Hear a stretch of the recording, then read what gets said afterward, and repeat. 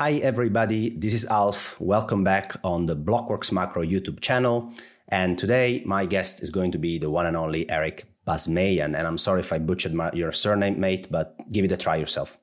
Yeah, that was the one of the best pronunciations. So I've had everything, so that's pretty good. Welcome here. And as you guys know, this is part of the educational series I'm going to run for Blockworks Macro YouTube channel. We're going to chat about macro content and zoom back and try to provide some evergreen macro and financial educations with my guests. Make sure you subscribe to the channel if you don't want to miss these videos in general. But let's get started, Eric. So the first question I want to ask you today is about the housing market. It's an incredibly important and systematic part of GDP and the economy in general, and a very large asset class, actually. And some things are moving. So do you want to give us your overlook on the housing market? Yeah, sure. So just to rewind 1 second to provide viewers with an idea of how I look at the macro landscape, I track what are called coincident economic indicators, which would be things like income, consumption, production, and employment. Those are kind of what define the trend in the economy. But in order to get an indication of where those coincident indicators are heading, you need to look at leading economic indicators. And the housing market tends to fall in the leading indicator bucket, which is why it's so important when we're trying to study cyclical economic trends. And the reason that the housing market falls into the leading indicator category are several. Namely, is that it has the highest sensitivity to interest rates of any other sector of the U.S. economy. So when interest rates move, the housing sector tends to respond fairly aggressively.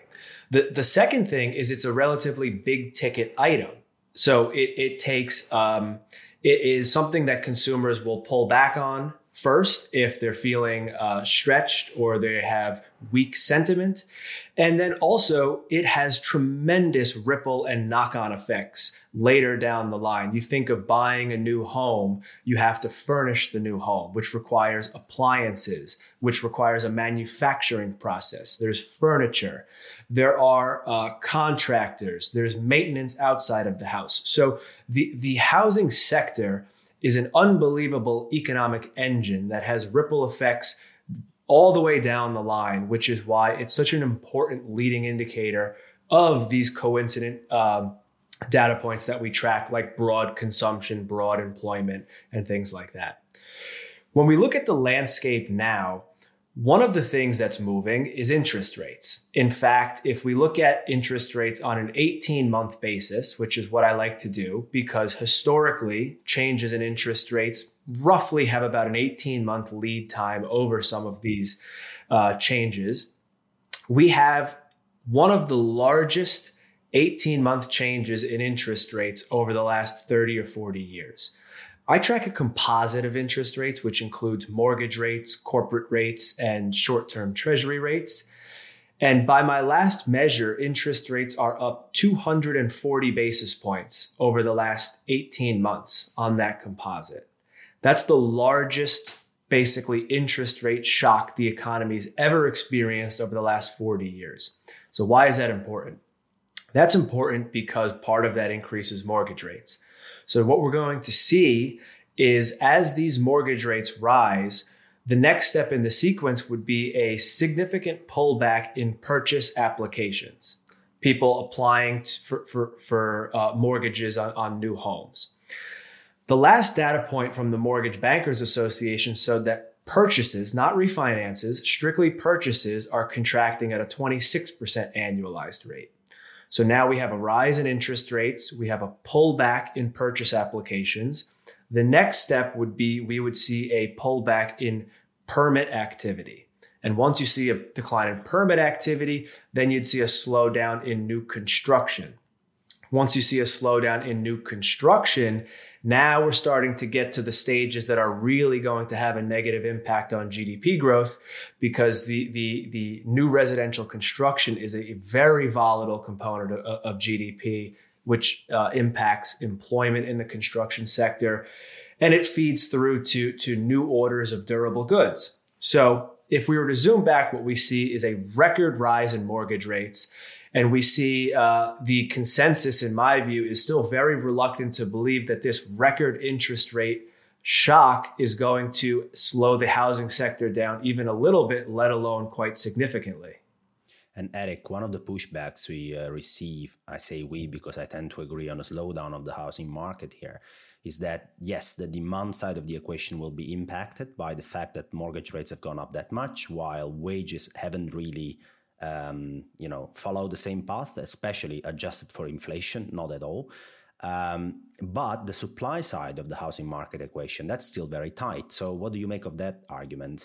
Yeah, that's something that we hear quite regularly. There's a few points that I'd like to make on that. One is that when we look at the structural demand picture for real estate, from a long-term perspective, this wouldn't be an outlook for 6 months. But if you look at what's the outlook for real estate over the next 10 years, let's say, it's pretty much all driven by demographics. Primarily the growth rate of the population in the 25 to 54-year-old bracket. And when we look at that for the United States, it's not that optimistic. There's likely to be basically no population growth in the 25 to 54-year-old bracket over the next 10 years.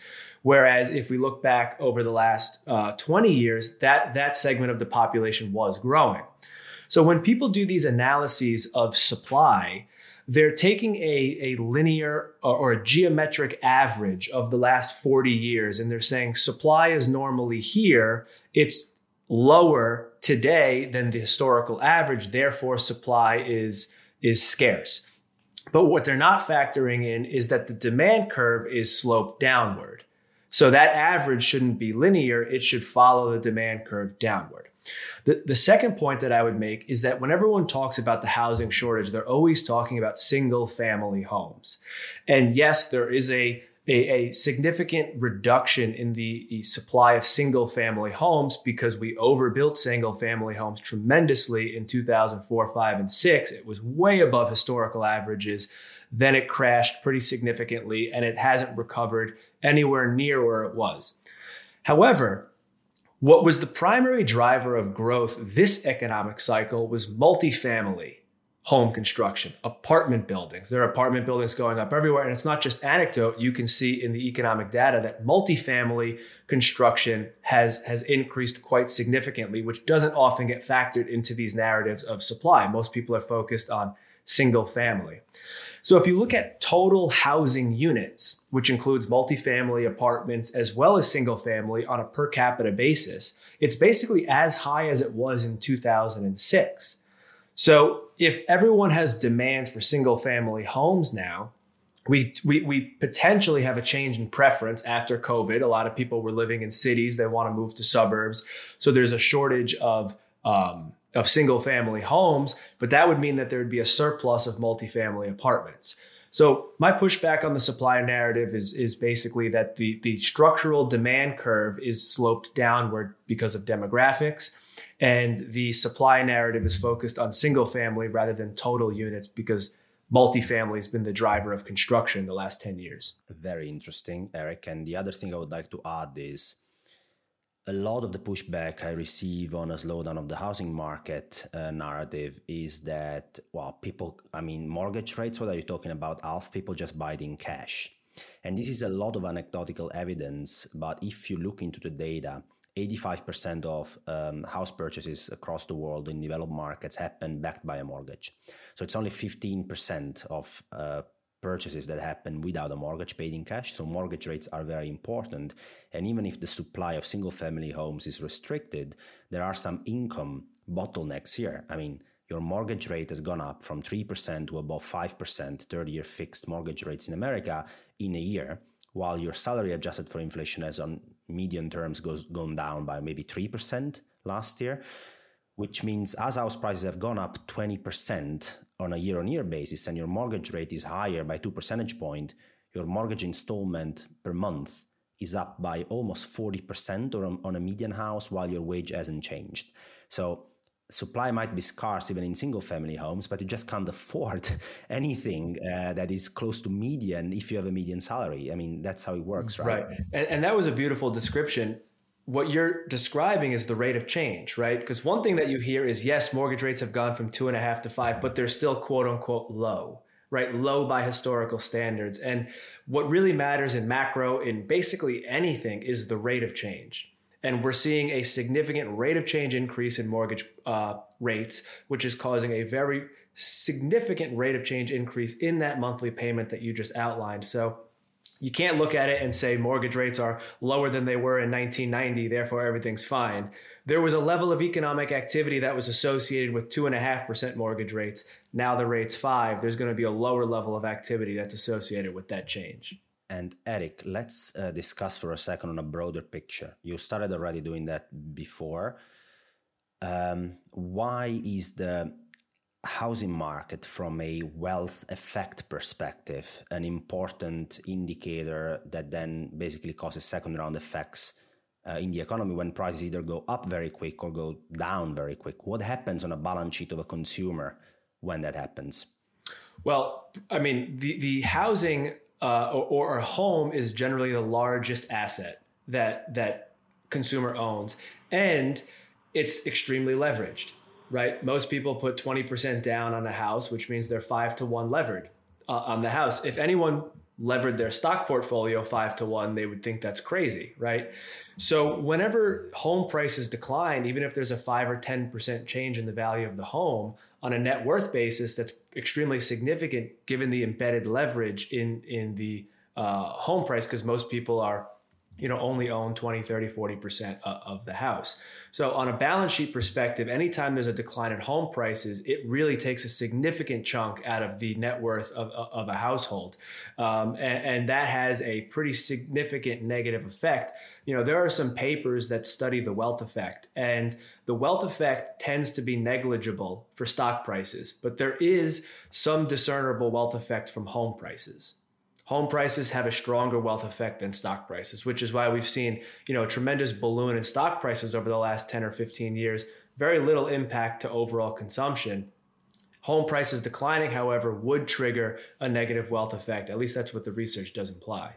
Yeah, it's a very smart remark. And one statistic I want the Blockworks listeners and any listener on YouTube actually to remember is that if I sum the market cap of the residential real estate market, the commercial real estate market, and agricultural land, so I basically sum anything that is defined as real estate, I reach something like $300 trillion in market cap. And the global equity market is $100 trillion. That's the unbelievable. bond market is 125 trillion. So I need to sum together the bond and the equity market globally to come anywhere close to the real estate market. That's because, as Eric has just said, it's a highly leveraged market where 85% of purchases happen to be backed by a mortgage, which provides an inherent leverage on average of 4 to 5 times to 1, which is non-existent when you purchase an equity or a bond. Well, it is existent, but definitely not as broadly used as it is in the real estate market. It's very important to watch what's happening. As we are talking about the housing market, there has been a discussion about mortgage-backed securities, Eric, being one of the reasons why mortgage rates were extremely low, even lower than they would have been otherwise in 2021 because of the large purchases by the Fed in mortgage-backed securities. This is quickly coming to an end, and actually one can say reversing, even though they're not going to sell actively MBS to start with, but they're going to shrink the balance sheet, and MBS are one of the first targets from the Fed. So what is the link between mortgage-backed securities, mortgage rates, and the housing market? And do you think this QT operation might impact even more the housing market? Yeah, I think that's probably the most underappreciated part of the quantitative tightening operation. When we hear about quantitative tightening, the most common arguments tend to flow something like interest rates or treasury rates are a terrible place to be during quantitative tightening because the supply of bonds is increasing and the number of buyers are decreasing. But that really is only the first order effect of what's going on here, because the mortgage rate is going to rise for two reasons, right? The benchmark treasury rate is going to come up, but also the spread between the treasury rate and the mortgage rate is going to rise as well. So the impact on the mortgage rate, and this is something that we've seen over the last six months, the impact on the mortgage rate has been much more extreme than the impact on the treasury rate. And why is that important? Because that's going to feed through to a slowdown in the construction of the housing sector, which is going to pull GDP growth down. When talking about quantitative tightening, Alf, I want to read a quote for the listeners. It's by Henry Hazlitt from the book Economics in One Lesson. It's a very, very good book. It's very easy to understand. I recommend everyone read it. And I don't say this with any insinuation that I'm a good economist. I say this humbly. But what the quote says is, in this lies the whole difference between good economics and bad. The bad economist sees only what immediately strikes the eye. The good economist looks beyond. The bad economist sees only the direct consequences of a proposed course. The good economist looks also at the longer and indirect consequences. Why is that important when we talk about quantitative tightening? Because the first order consequences are increased supply of treasuries, less buyers. That means treasury rates have to go up. But what are the longer and indirect consequences? The longer and indirect consequences, Alf, are a rise in mortgage rates, a rise in corporate rates, right? If corporate rates rise, that would reduce corporate profitability. It would reduce corporate margins. If corporations have less profits or lower margins, they have to do something to make that back. That means they either have to reduce their workforce, they have to slow their capital expenditures. If mortgage rates rise and there's a slowdown in housing activity, that's going to reduce GDP growth. So in the final analysis, something like treasury rates may actually decline during an activity like quantitative tightening because of the longer effect on GDP growth. So I think it's important for anyone when they're looking at any economic puzzle to remember that quote and say, hey, I can't just stop at the first order consequences. I need to look beyond at what the longer and indirect consequences of this action are. I mean, this is such a great description. Let's spend some time there. So I managed a large bond portfolio until a few months ago, and I can testify to the fact that if the demand-supply imbalance in bonds changes very quickly, then the first reaction is that investors and primary dealers will have to make some room in their balance sheet and in their risk-taking to basically be able to absorb this new amount of bonds that before was maybe absorbed on a net basis by a price-inelastic buyer like the Federal Reserve or the European Central Bank or whoever it is, right? When this situation changes very quickly, then obviously I need to adjust myself. And as a risk taker, I need to demand a certain premium, which means yields probably try to move up in the very first phase. To be noticed as this yield moving up is a very vicious move because it very often comes from risk premium, from real interest rates moving up, even if the economy isn't improving at all. It's literally just the basically investors puking at this situation and having to make space on their balance sheet and their risk-taking to absorb the new supply coming. That's the first round effect, and nobody debates that. I've seen that happening myself. I've done that myself even, so we understand that. On a second round effect, you mentioned something. I would like you to elaborate a bit further on that, which is if I am an investor, I need to make more room to absorb treasuries. Those are risk-free instruments that return me a higher yield. My appetite to allocate capital towards lower tiers of the capital structure, corporate bonds, junk bonds, equities, will obviously be less as a result. And on top of that, because corporates will find it more expensive to borrow, they will also have to reconsider their leveraged business models, whether they work or not at a higher, more expensive corporate borrowing level. Same for mortgage rates. And why would that, over the long term, lower interest rate? That's my question.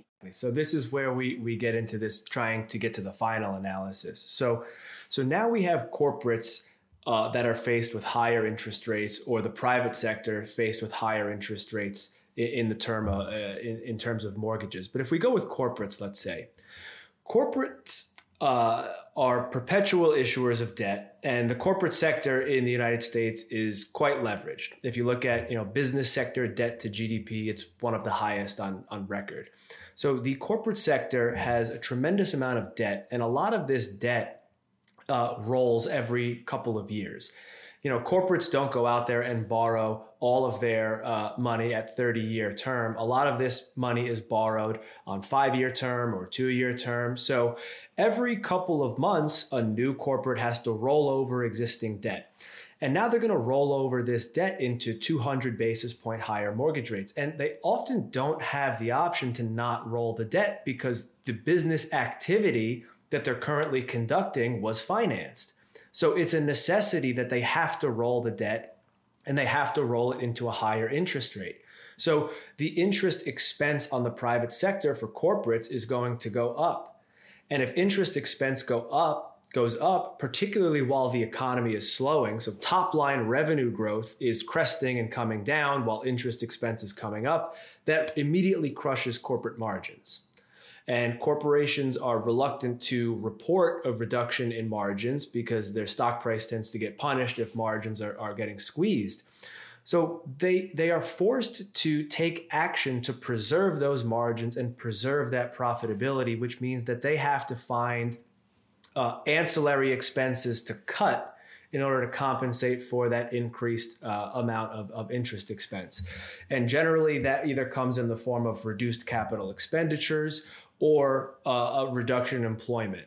And one of the important parts about this rise in interest rates is that, when interest rates rise, just because interest rates go to 3%, let's say, doesn't mean that the world's going to come to an end tomorrow. It's about how long the interest rates stay there, because the longer they stay there, the more corporations are going to be faced with that consequence of rolling into higher rates. So the sequence generally tends to be a rise in interest rates leads to a reduction in corporate margins, which would then lead to a reduction in something like new orders or capital expenditures, and then a reduction in hours worked. Hours worked tends to lead employment because it's a less binding activity. It's easier to reduce somebody's hours versus fire someone and then hire someone if something turns around. So that's generally how it ends up leading to lower GDP growth. You have less employment, less capital expenditures, and then the long-term treasury rate, despite conventional wisdom, is very much tethered to the expectations of nominal GDP growth.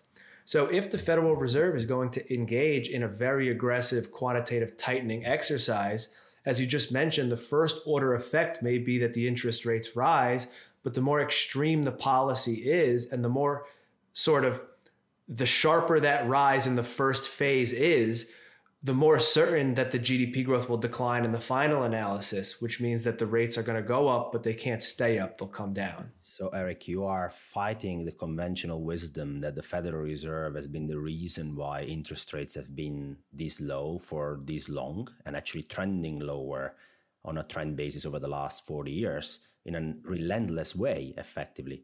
And you're telling us that this is not because of the Fed, but it's because of nominal GDP expected to be low and declining over the very long term. If that is the case, what's driving this lower potential GDP? Exactly. So when we zoom back and we look at what drives the trend over 5, 10, 15, 20 years, we're really talking about two factors, which is the growth rate of the population and the growth rate of productivity. How many people are there and how productive are those people? That's generally what's going to drive the longer run trend. And in the United States, similar to all the other developed economies, the growth rate of the population is coming down, and it's coming down extremely sharply. What's actually quite alarming about the demographic picture is that over the last 2 or 3 years, the demographics have deteriorated much sharper than what the estimates have projected. So we have a declining trend in the growth rate of the population. It's still positive population growth, but it's coming down. And then you say, okay, well, then we have to look at productivity. Well, productivity is impacted mainly by debt. So as the economy has become increasingly over-indebted, and I'm not just talking about public sector debt, I'm talking about the whole pie. I'm talking about public, private, household, financial sector, the whole pie. As the level of debt increases, that suppresses productivity growth.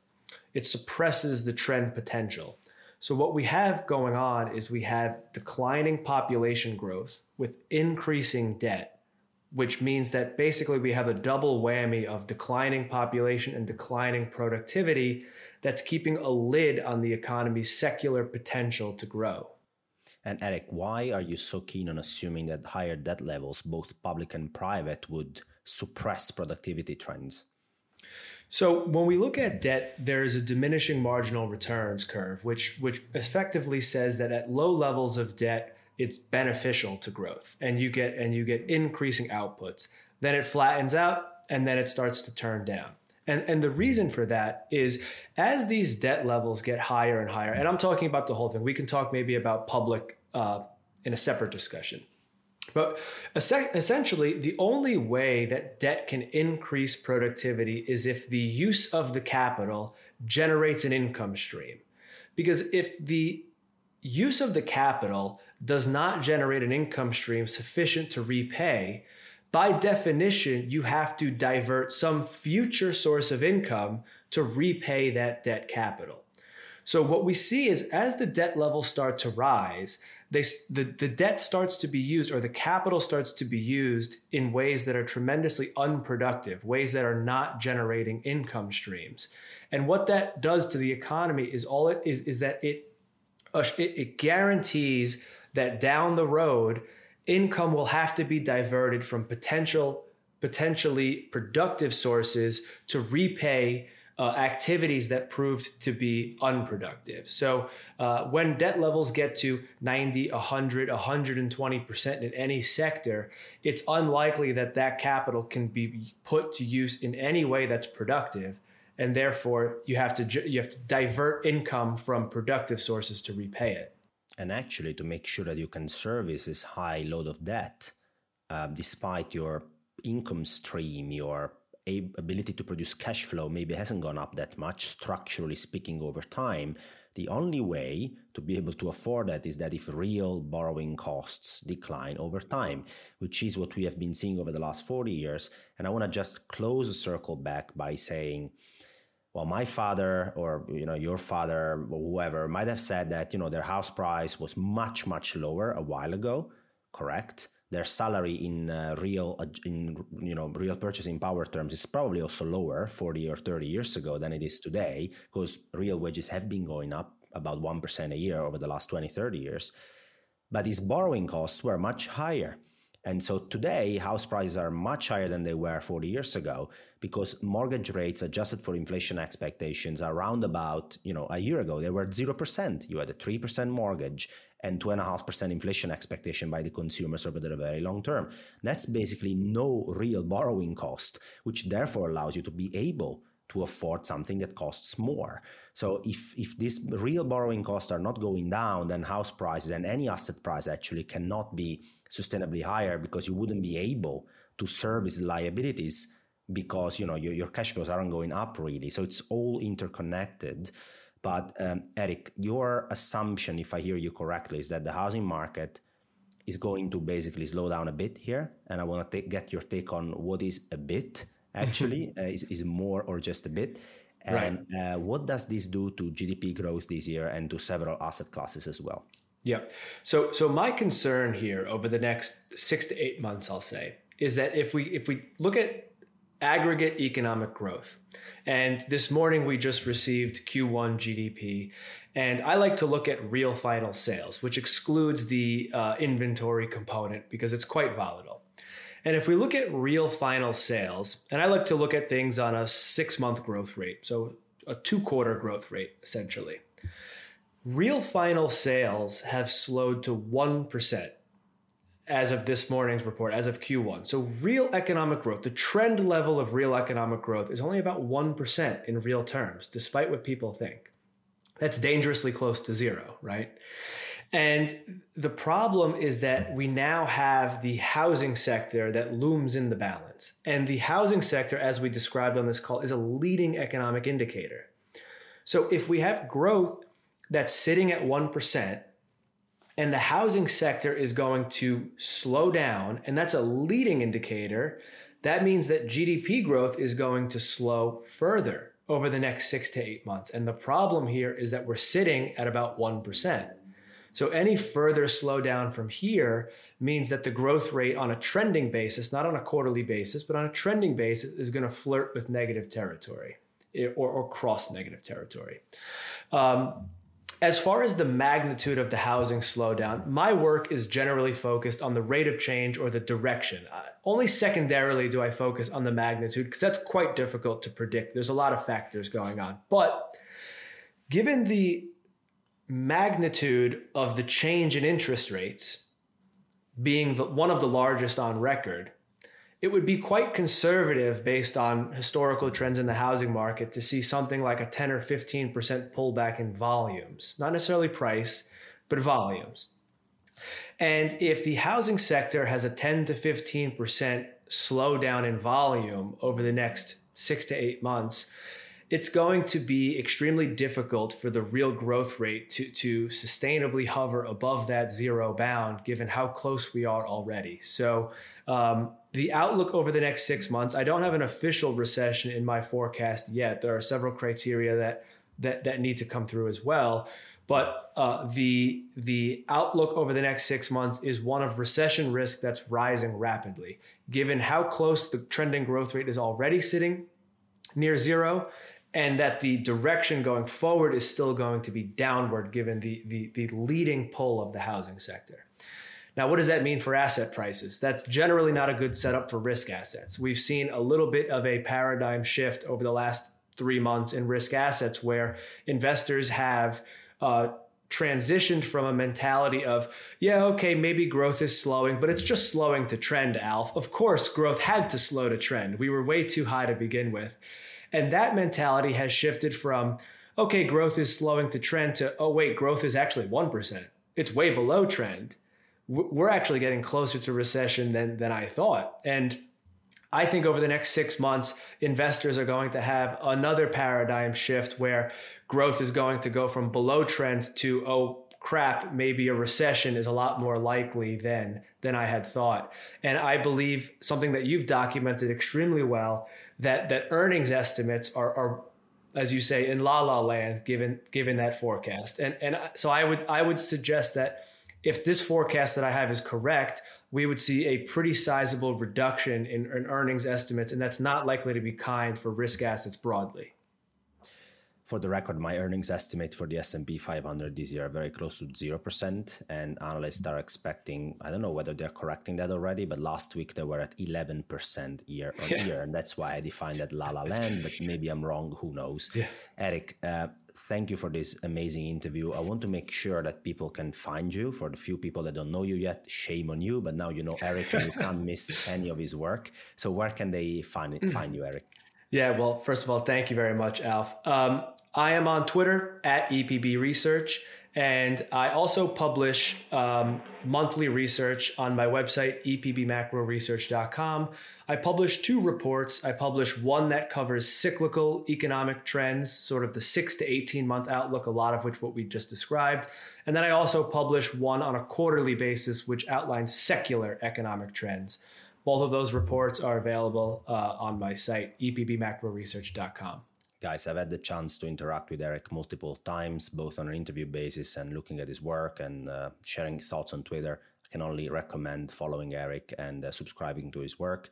If you want to know more about what I do as well, you can go on my free newsletter. It's called The Macro Compass. No charge. Just go in there. It's a weekly piece. I talk about, macro insights, try to deliver some financial education, sometimes some investment ideas. Some I get right, some I get wrong. We try together. Well, the feeling's mutual, Alf, and you've been a pioneer in educating the macro and Twitter community. So I appreciate that as well. Thank you. Very much appreciated. And last call, guys, subscribe to the YouTube channel from Blockworks Macro. We're going to see many more of these interviews together. Eric, thank you for being here with us. Thanks, Alf.